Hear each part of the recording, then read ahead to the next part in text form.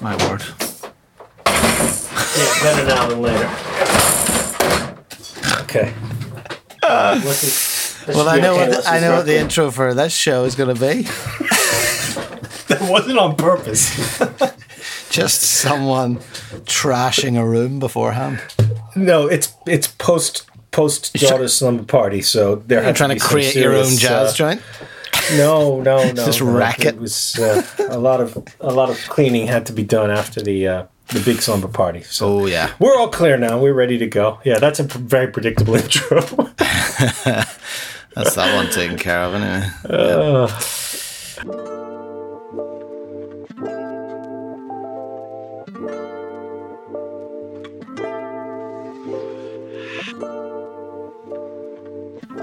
Okay, everyone, welcome back to Tokyo Jazz Joints. Good to have you again for another week. This week is episode 21. We never imagined we'd be getting into the 20s with this, but it's fantastic to see everyone still listening. We're getting lovely comments each week and some nice feedback from you. So keep listening, keep sharing. Keep telling your friends and keep an eye on our social media feed. You can always get us at Tokyo Jazz Joints and, of course, the website, tokyojazzjoints.com. Make sure you've got that open for every episode if you can do, because obviously as we talk about the places, it should really enrich it if you can look at the photographs as well. James, how are things? Well, really good, man. And 21 is a great number. I still remember taking my first drink of alcohol when I turned 21 back many, many years ago. Of course, that's the drinking age in the United States. So, I had to wait until I was of legal age to enjoy my first beer, and I can still remember the taste of it. Funny that, because my first drink, I would say, was around 24, even though technically I could have drunk from when I was 18. And I think it was Japan. I don't know whether Japan took its toll in that way, but I never started drinking until I went to Japan, so it maybe has a lot to answer for. Anyway, that's remarkable, considering you were in Glasgow for quite a few years. That's a pretty remarkable feat of discipline. Very impressed. And grew up in Ireland. I mean, if we're leaning into those stereotypes, wasn't going to say that, but yeah. So this week we are back in Tokyo. This is the second of our, certainly at the moment anyway, 3-part series of Tokyo deep cuts. These are kind of these places, I suppose, that fall through the cracks in the sense that they're maybe not a natural fit with one of our thematic episodes. They are places that we did visit, of course, and photographed. And like all the jazz joints, they have their own kind of inimitable charms or there's something kind of weird and quirky about them. And certainly in the contact that we've had with other listeners and fans of the project, they're not places often that are mentioned unless maybe, you happen to live in that neighborhood or, you'd come across it through some sort of recommendation from a Japanese friend or something like that. So we're going to cover 4 joints today. And I'd say we're going to go in, I never can get this one right. Is it ascending or descending? I think it's ascending order. And that's not to do any disrespect to any of the joints in themselves, but we're going to finish with an absolute belter. And I'd say when we get into the top 5 jazz joints of all time, as far as we're concerned, episode, this one, without a doubt, I say, is going to be pushing for the number 1 spot with me. So anyway, we'll come to that in a moment. Let's kick off with Ragtime. What can you tell us about Ragtime? Ragtime, a very important place for me. When I was a graduate student in Japan about 16, 17 years ago, I lived out in a student dorm way in the western sort of residential suburbs. And one day I happened to take a different train, blah, blah, blah, came out of the train station, boom, there it is, a little sign with jazz on it. So, of course, I went in and walked up the mandatory rickety stairs. By now, we've mentioned probably 20 places that you climb up a set of rickety stairs. Yes, please. Please. Very tiny room. And Ragtime is just beautiful. It's a square little space, very wooden. Tons of albums, of course, but it's located in a neighborhood. I mean, this is a good half an hour's ride west of central Tokyo. So when I first wrote about Ragtime on my website, Tokyo Jazz Site, I put, only in Japan would you be able to find such an authentic, incredible jazz spot way out in the distant suburbs. And I mean, that's still very true. This is the real deal. What was really interesting, and you can see it from the first sign, if you're looking at TokyoJazzJoints.com under Ragtime, you got a great picture of it. You can see the sort of very local street that it's on. Modern Jazz, open 3 p.m. to 2 a.m. And then in the background, you've got like a supermarket on the right. You've got a gyoza shop, a dumpling shop on the left. People are doing their shopping. There's a cab coming through the narrow streets. It's just that kind of neighborhood place that people stop by for coffee. The 2 a.m. thing is a little unusual. Most places don't stay open that late. I don't think we've been to, even the clubs close earlier than that, right? So for a place that's not specifically a nighttime bar, that's a lot of opening hours, you know? Yeah, I mean, having said that, I suppose we mentioned this previously. I mean, again, if you've not been to Japan, you'll probably be amazed by the utter lack of any kind of licensing laws. So a lot of the times these opening hours are decided by the owner purely for personal reasons. I mean, there's very little restriction in terms of when bars, restaurants close. And I mean, I know there's a lot of cities that get that title of never sleeping, but I think Tokyo is generally one of those places where any time of the night or day you can go in somewhere, get some food, have a drink, and you're not restricted or hampered in that same way by, you know, we got to get out by this time or we got to drink up because the pubs are closing or whatever. So it's nice in that sense, you know, but I think, like, for me, Ragtime, it's interesting you talk about it having that kind of effect or that memory on you, because I think for me, it's one of those places that I remember going to it, and it's a beautiful place inside, but it doesn't stand out in my mind, and I tend to sort of lump it in with places that kind of have similar names, like, you know, Sometime and Scratch, and there's kind of like a group of those places in Tokyo that maybe didn't have such a huge impact on me in the same way. But looking at the photographs again, I mean, it is beautiful inside, all sort of decked out in wood, and it has a really old school kind of vibe, particularly when you look at that collection of records with the books and magazines and then the speakers in the foreground.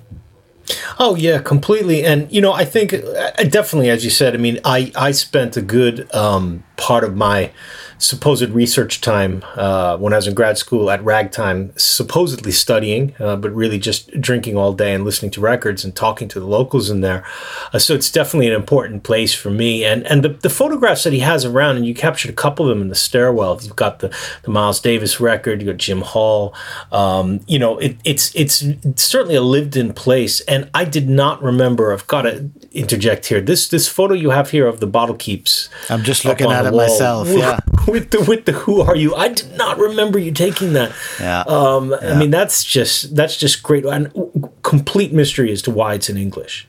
It's funny, isn't it? I mean, I suppose maybe the implication is that someone non-Japanese came along one night, bought this bottle. Whatever happened that evening, maybe it got messy, but they didn't obviously get their name on it or whatever the reason. And we've talked a lot about this bottle keep system. It's very Japanese, you know, where you can see, if you're looking at the photos on the left-hand bottle of I.W. Harper, there's a name written on the left and right-hand side of the sticker at the top. And equally on the right, there's a name on it there and a date as well, in which it was purchased. And I mean, it's a cheaper way to drink, isn't it? But that's exactly what must have happened, yeah, because it probably was some foreign person who, you know, had a little bit too much bourbon and just didn't know the system. You know, and didn't realize that, no, you have to write your own name on the bottle and the date that you bought it. Yeah. And so the owner probably would have remembered that and written that there. But that's just, there's something about that that's just really sweet, you know? I mean, the other rather alternative, than just drinking it up. The other alternative, of course, is, you know, it's just a very deep existential question posed there so that people who take photographs of it, even 5-6 years later, will still be discussing what the meaning of it is, in which case it's been fairly successful. I was thinking if you're tucked into that bottle of Kentucky Straight, you may want to avoid such existential questions as that and just listen to the jazz. But getting to your next picture there, another in the series of beautiful menus up on the wall. There's something just so sweet and gorgeous about that the time it would take to write those out, you know, and you can see little additions here and there that they've added, you know, in terms of the price or, like, you know, to add things extra. And it's just, I've always been curious about the one at the bottom. For our non-Japanese readers, it's the little white one at the bottom. that says Aquapazzu. What is that exactly? Do you have any idea? One for 400 yen. Aquapazzu. Yeah, what do you think? Aqua parts. I mean, what? If could anybody, that be? anyone listening recognizes what that might be, I mean, if you know any Japanese at all, you'll know often with katakana, which is the alphabet used for a lot of loan words from different languages, you often have to kind of roll it over your tongue 5 or 6 times before you gradually recognize what the actual original word was in English. Exactly. Like it's the phonetic alphabet you use for overseas words. And so you have, like, in the food one at the top, you see 300, it says chocolate, chocoretto, but aquapazzu, is that a drink? Is it some sort of food? For some reason, that kind of stuck in my head. Again, I never order the food in these places, but I love the menus in this place. I love the lighting, and it's a really cool system. Now you can see the little gnome on the table with some pencils, right? Yeah. Underneath the picture. So when you get your coffee or your drink, he gives you a little piece of paper. So you grab a pencil and write down a request of what you want to hear. Now, supposedly you're only supposed to ask for one tune. But believe me, I've been in there and I've asked for like 10 tunes in a row. And, they played it, probably just assuming, oh yeah, the foreigner. Of course, he doesn't follow the rules, but that was a really, really cool one too. I'm always happy about places. We've talked previously about Chigusa in Yokohama, the Great Chigusa, where you get the menu of 50 pages of jazz albums and you can make your request. Some of the soul music bars do that too, but it always adds a nice little warm flavor to it. You feel like, oh, okay, I'm not just intruding on the owner and his, obscure and valuable collection. I'm here to like have a communal experience. Yeah. And it was just great spending time there to do that. Yeah, it's a really nice system, isn't it? And I think it's kind of reminiscent of the on-demand listening sort of era that we live in, where everything streams and you hear a song or someone mentions a song, you immediately go to your phone, your device, whatever, and you can access it. So, nice. Well, nice even before that, because remember, I think we've talked way back in the beginning of this podcast series, talking about what the jazz kisaten really are. Ragtime does date back a bit, and at the time when Ragtime and other places like that opened, people could not afford the records, literally didn't have any access to it. There were, either you went to the shop and you got to listen to one track, or you'd go to a jazz cafe if you didn't catch it on the radio. So being able to request the new Coltrane or whatever, that was like a really valuable experience to have. And I really like how they've continued to do it because, not like, as you said, you can just go home and queue up whatever you want, but to request it, to write it down, that sort of ritualistic aspect of it, I really enjoy. And that's very Japanese.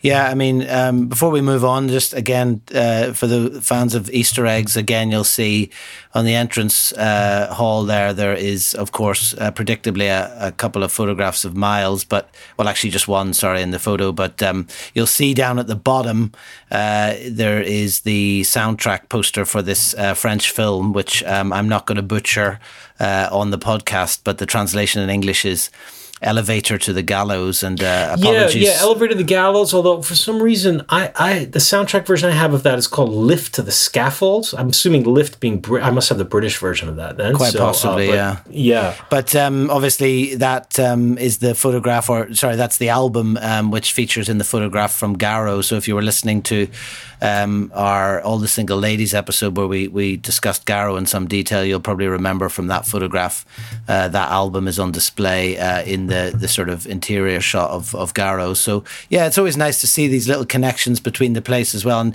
if you look really carefully, you can spot a Village Vanguard t-shirt up there on the roof as well, just above the photograph with the gnome. So nice to see those little touches as well in these places. So moving to our next joint, and I'll spare you, Philip, your butchering of the English language in the American context. Please, yeah. It is the Adirondack Cafe. A very curious name, which unfortunately we didn't get a chance. We did talk to the owner there, but being a good New York City boy, of course, I'm familiar with the Adirondack region, which is in upstate New York, beautiful mountainous area in the north part of the state.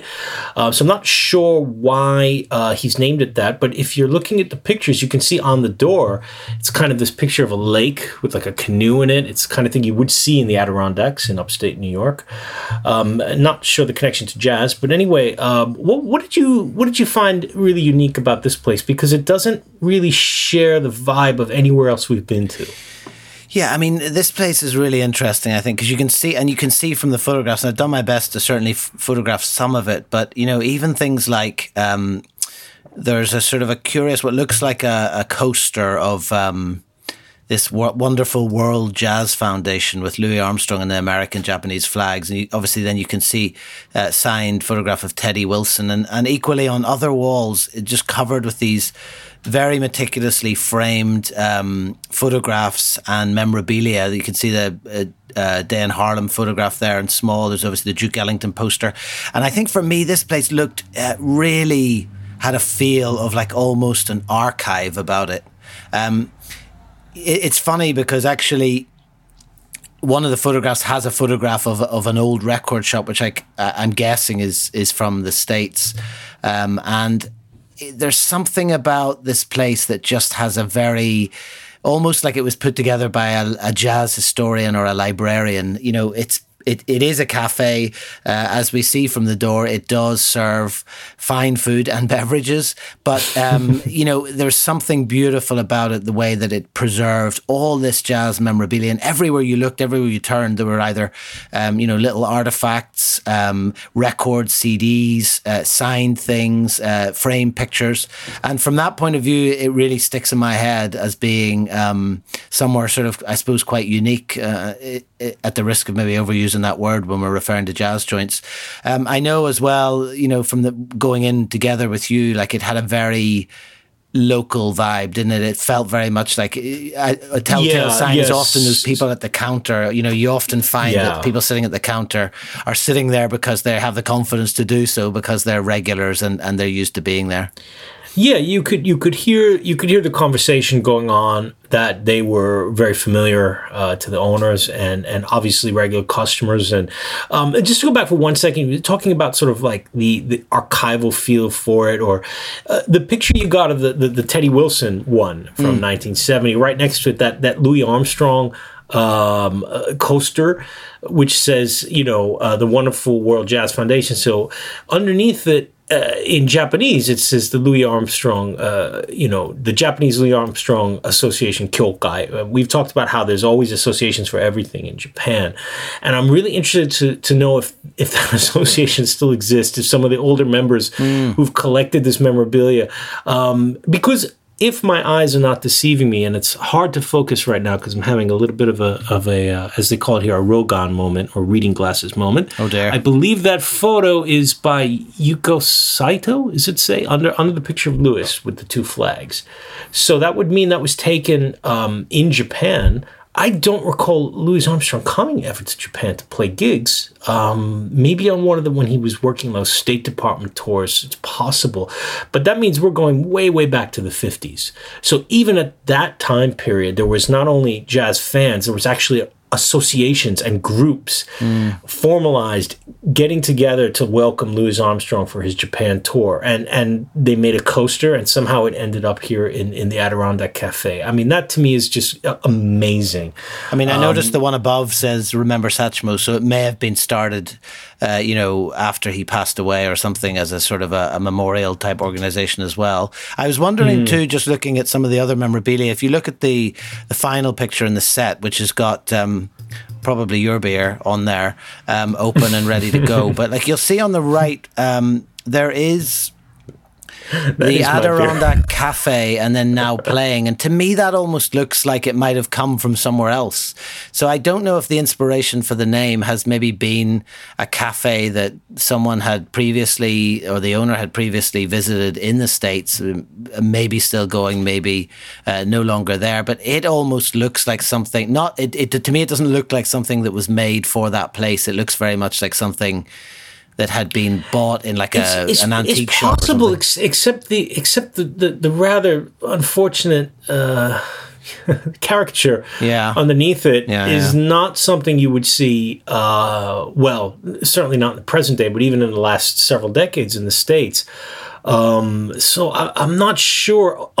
It's possible that the place was not originally a jazz cafe, maybe in a different location. Unfortunately, when we visited, it was a little bit busy, so we didn't get a chance to do the usual sort of 15 to 20 minute conversation with the owner that we usually do. But certainly, just again, in every photo you have of it, look at the amount of flyers, postcards, signed portraits, definitely tending towards the more vocal and swing period of jazz. Absolutely, and that might explain as well the age of the customers that tend to go there. But it has a combination of both that sort of, that museum feel, but still a very working cafe. Like, people were hanging out there. Oh, you know what I mean? Yeah. Like, they you could tell that those guys and the lady were there when we got in, and they were going to be there for another couple hours afterwards. And I'm mentioning the location as well, because this is in the Jimbocho neighborhood, which is basically the book-selling and publishing neighborhood of Tokyo from centuries back. Not too many jazz spots in that area. So I am wondering if maybe this was the sort of second location, because certainly all the memorabilia comes from years back. It had to have been somewhere else first. Yeah, I mean, it's pretty well appointed, isn't it? It seems in pretty good nick for, having been a very old place, for sure.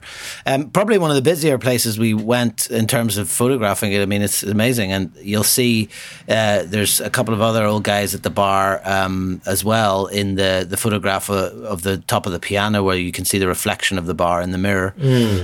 So yeah, it was a jumping place, really, wasn't it? I'm gonna have to stop back there, because I just noticed as well, like, the burgers must be good, because he's got the ketchup and mustard already set out on the table. That's a very American thing. You're gonna break your Tokyo Jazz Joint's fasting rule. I may have to do that. I'll try a burger, Exciting. Get a Heartland beer, and listen to some swing. Yeah, more breaking news. Anyway, as we all know, I don't share your seeming hatred of swing and vocal jazz. So we'll not get into that right now. But let's move on, because we want to give some time to the last two places as well. The third place that we're going to talk about today is the rather curiously named Owl. I hope I'm pronouncing that correctly. It sounded pretty good. It's inspired by the bird, the owl. It's not clear why, but as you would expect. Oh, I think it's very clear why. That's what we're going to get into. I think it's very clear why. Once we talk about the owner. Well, what are owls very famous for? Well, they're quite wise, aren't they?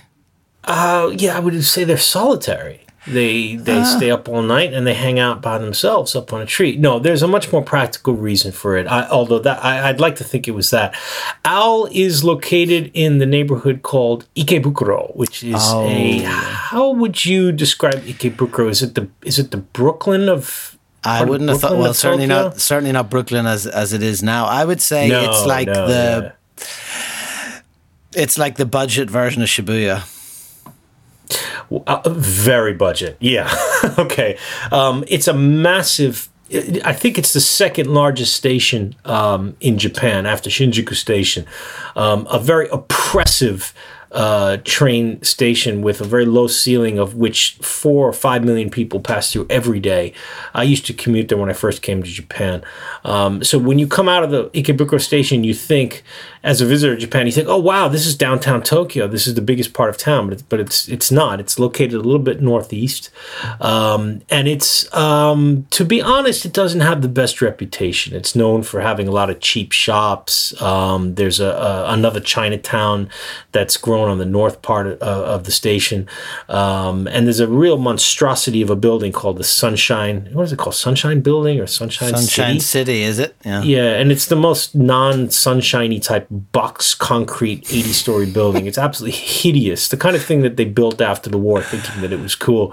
You're really selling it. You're really selling it. You should work for the Ikebukuro Tourism Board if there's such a thing. I earned it. I had to commute through there for a year and a half, so I'm allowed to go off a little bit. Basically, not the hippest part of town, but it's got a couple great jazz joints. Owl was tricky. I had been trying to go there for a couple years before we even started the project. And I think I remember telling you, Philip, that I could never, it took 3 years for me to get in, and partially my fault. His opening hours were very strange, and for reasons still unclear, he does not open the place on Saturdays.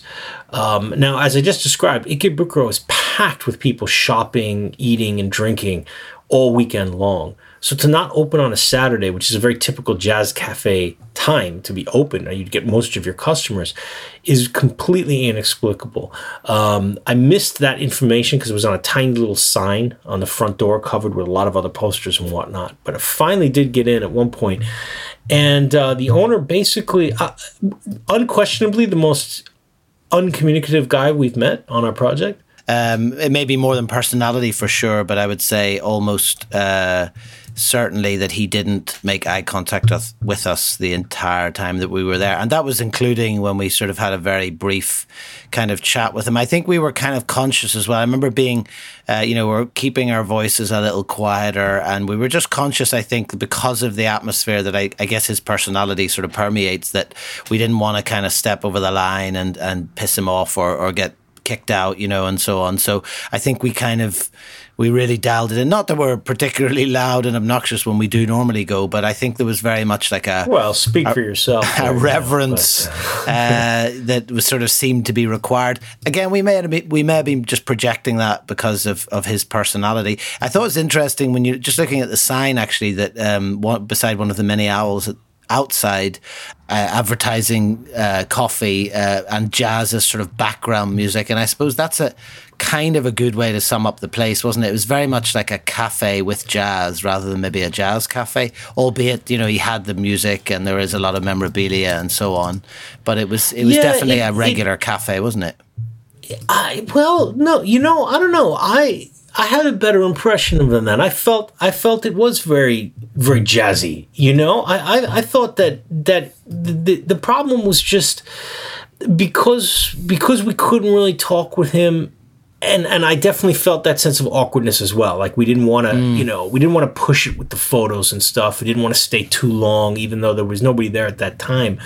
But I mean, the fact that he's got the albums even outside on the stairwell. Yeah. Do you remember several episodes back we were talking about Guggen? Yeah. Where we have the records, he has them in the stairwell and anybody could come by and take them at any time because it's outside the shop, but nobody does. Well, he's got, we've got 5 of them there and there's a couple more a little bit down the steps, So I think he's definitely, he's definitely really into the music.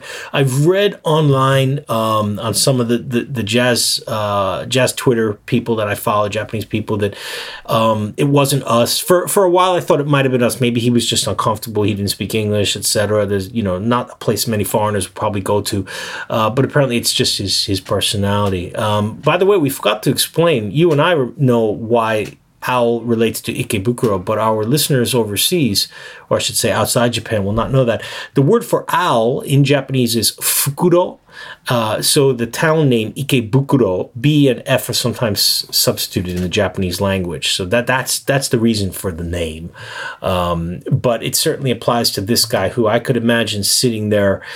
What's the place with the coffee? The guy that never talks and only tweets about coffee. We talked about it the other day. Kisa Seikatsu. Yes. So Kisa Seikatsu, the guy that tweets 50 times a day but follows no one and never speaks to anyone, just tweets about coffee and jazz. This guy is sort of his spiritual brother. He's just playing the records, he makes the drink, but he doesn't say anything. And that's cool. I mean, we can respect that and probably best not to push it too much. I think we did enough. Yeah, I mean, it was a nice place. I think, again, looking from the photos, I'm pretty sure it was all CD, wasn't it?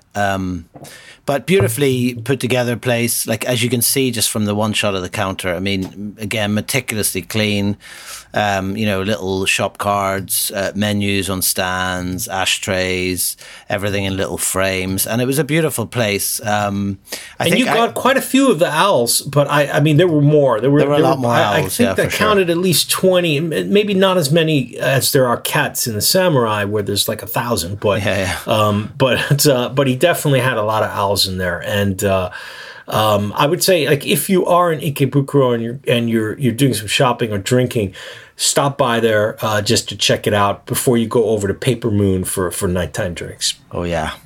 So listen, let's get on to our last place. I've been looking forward to this one. I mean, I think from a photographic point of view, for me, one of my favorite photographs that I've taken in the entire project. Lucky, perhaps. timely, whatever you want to call it. But I'll never forget going into this place. So we're going to talk about Corner Pocket, which, I mean, even from the first photographs, if you're looking at the site, Corner Pocket, I mean, it looks just, to all intents and purposes, as a sort of an alley that you put bins in.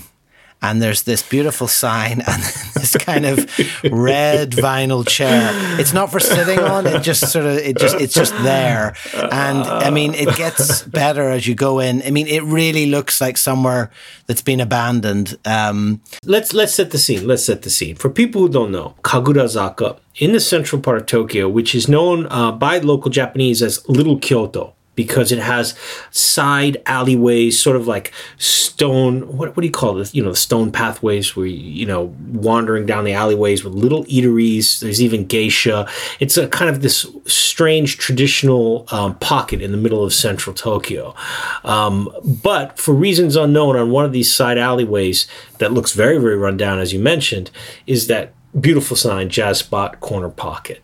So already you're kind of, it's an exception to what the surroundings are. Yeah. And then when we walked in, exactly, you captured it perfectly with the picture of the counter, which is, I mean, what has he got there? He's got half of the stock of the bar is just there on the counter. Well, look, I mean, the shelves are not used for the bar anymore. I mean, when's the last time those glass doors were open to take a glass out? And you can see even from the bottle shelves up above, I mean, there's 4 or 5 bottles in there on the right hand side, and like you say, even it's a heavy reliance on the bourbon on the counter. Yeah. I mean, it's pretty much bourbon. Do you want bourbon? Well, there's so much going on. Needless to say, this was not a place where I used the glass that he offered. I just drank from the bottle of beer that he brought. But there's so much going on in this picture you have of the counter, because did you see on the right side that there's a sign in Spanish?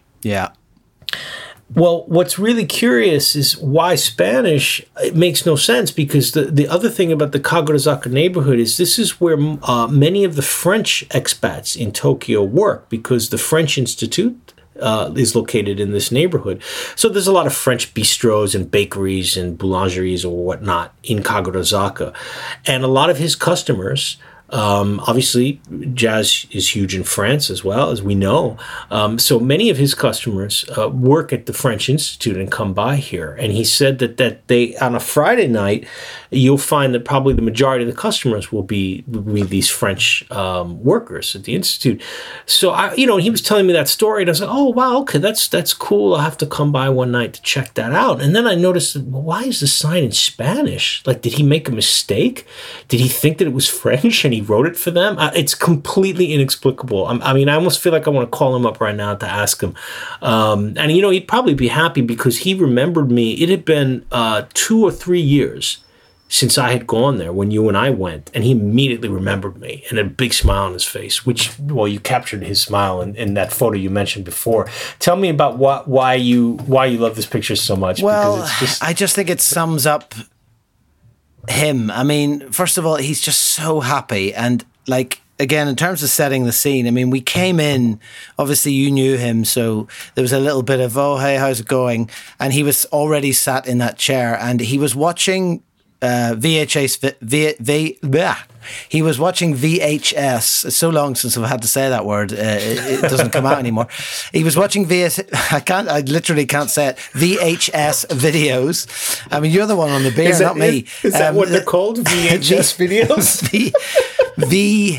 VHS videos on that TV and video player in front of him. And it was on one of those kind of metal contraptions that I remember from school when, at the end of term, exactly. a science teacher would wheel them in and we'd get to watch a video instead of doing any study. And, we must have sat in that corner. He's looking at us directly and talking to us about what's in the video. And we must have sat there for a good 20, 25 minutes. And I think eventually when either a song finished or that particular concert finished, he then said, so do you want a drink?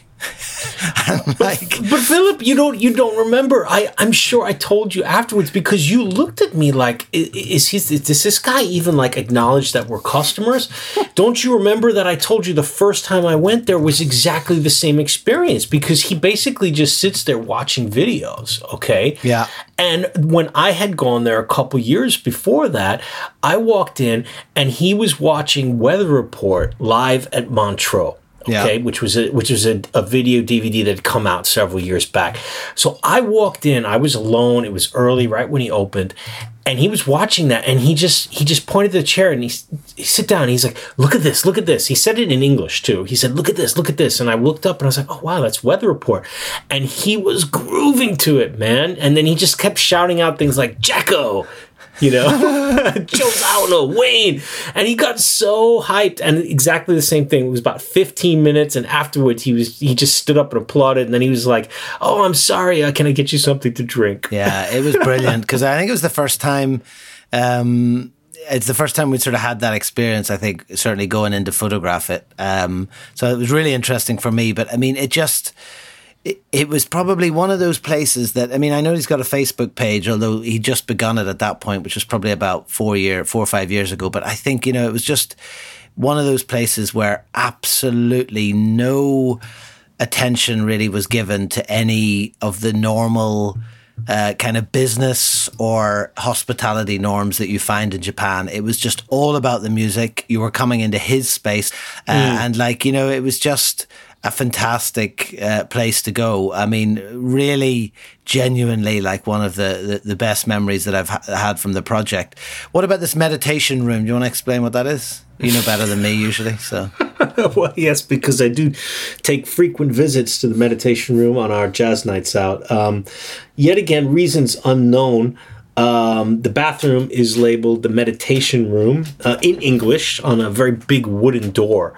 And if I remember correctly, when you go in, you know how a lot of times, restaurants, bars, and they'll have like the scented incense, or they'll be burning some oil or whatever.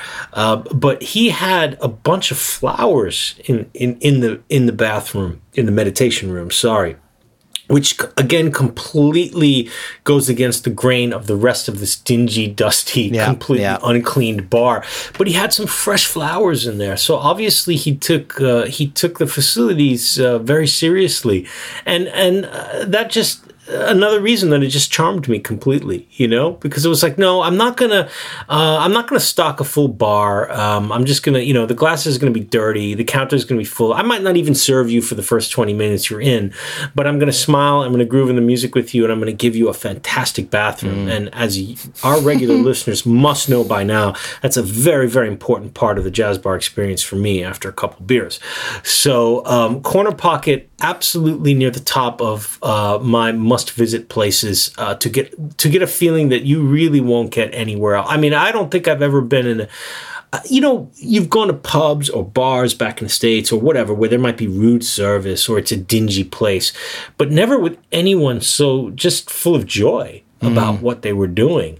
So it's just really, really special. And that photograph is certainly near the top of my favorites of ones that you've taken.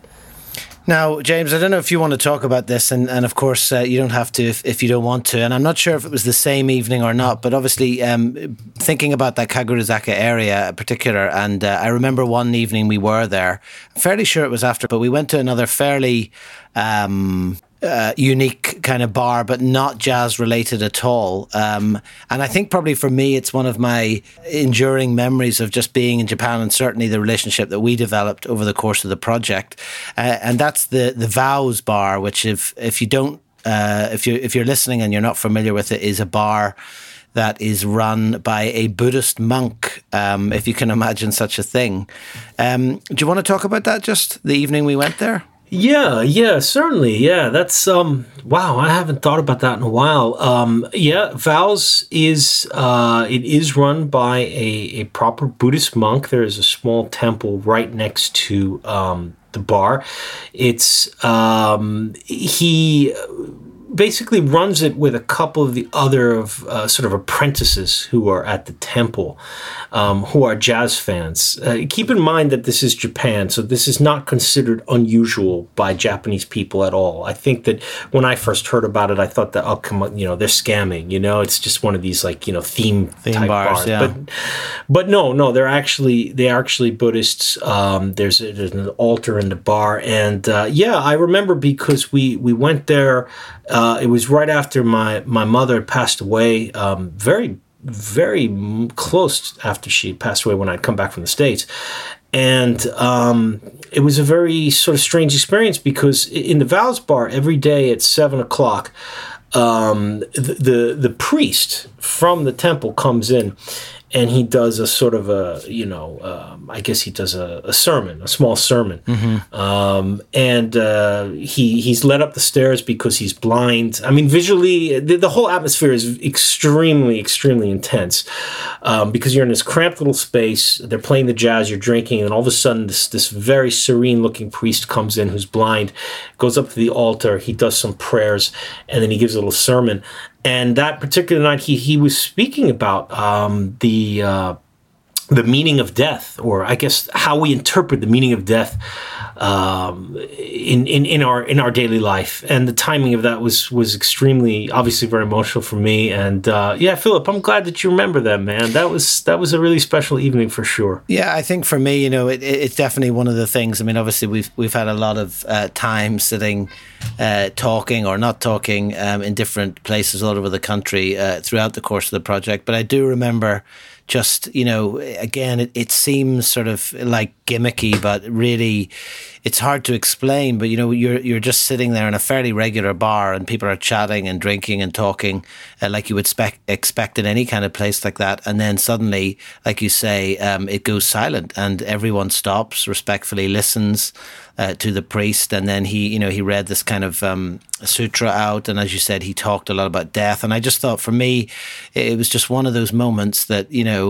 it's very hard to recreate, I suppose. I mean, it's just incredible that in the context of you having just lost your mother, that was the subject that he chose to talk about. And I remember us just sitting there, in silence next to each other, and obviously very moving for you, considering what had just happened. And I think for me, it's just one of those completely un-jazz related moments, but a very sort of poignant memory from my time in Japan and obviously from our time together in the project. So I'm glad you're happy to talk about it, and I thought it might be interesting just for listeners to get a feel for that place. It was a really, really special experience, and definitely very deep and unexpected. I mean, that's why would you expect this to ever happen? Yeah. And we're going to get into that on some other shows. When we talk about some of our other adventures, traveling, whether it's up north or down south, where we've had some non-jazz moments that really stick into. I mean,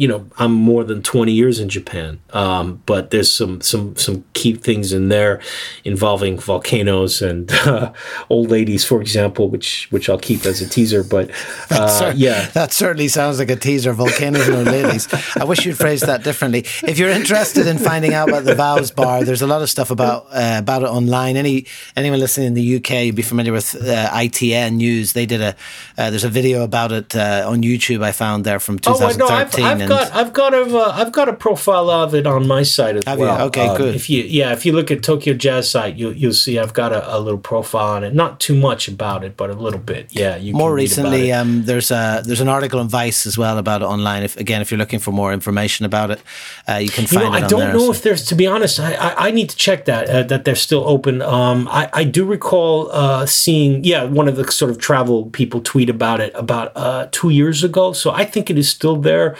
because, they do have their local regular Japanese customers, but once it's been profiled a bit, there's certainly been a lot of overseas tourists who are interested in seeing this experience. And I think, like I'd mentioned, some people might have been skeptical that it was, a gimmicky, kind of a robot bar type thing, that idiotic place in Shinjuku. But it's not like that at all. It's definitely authentic and well worth checking out. And that whole little neighborhood has got a lot of things to see. So, certainly would recommend walking around there.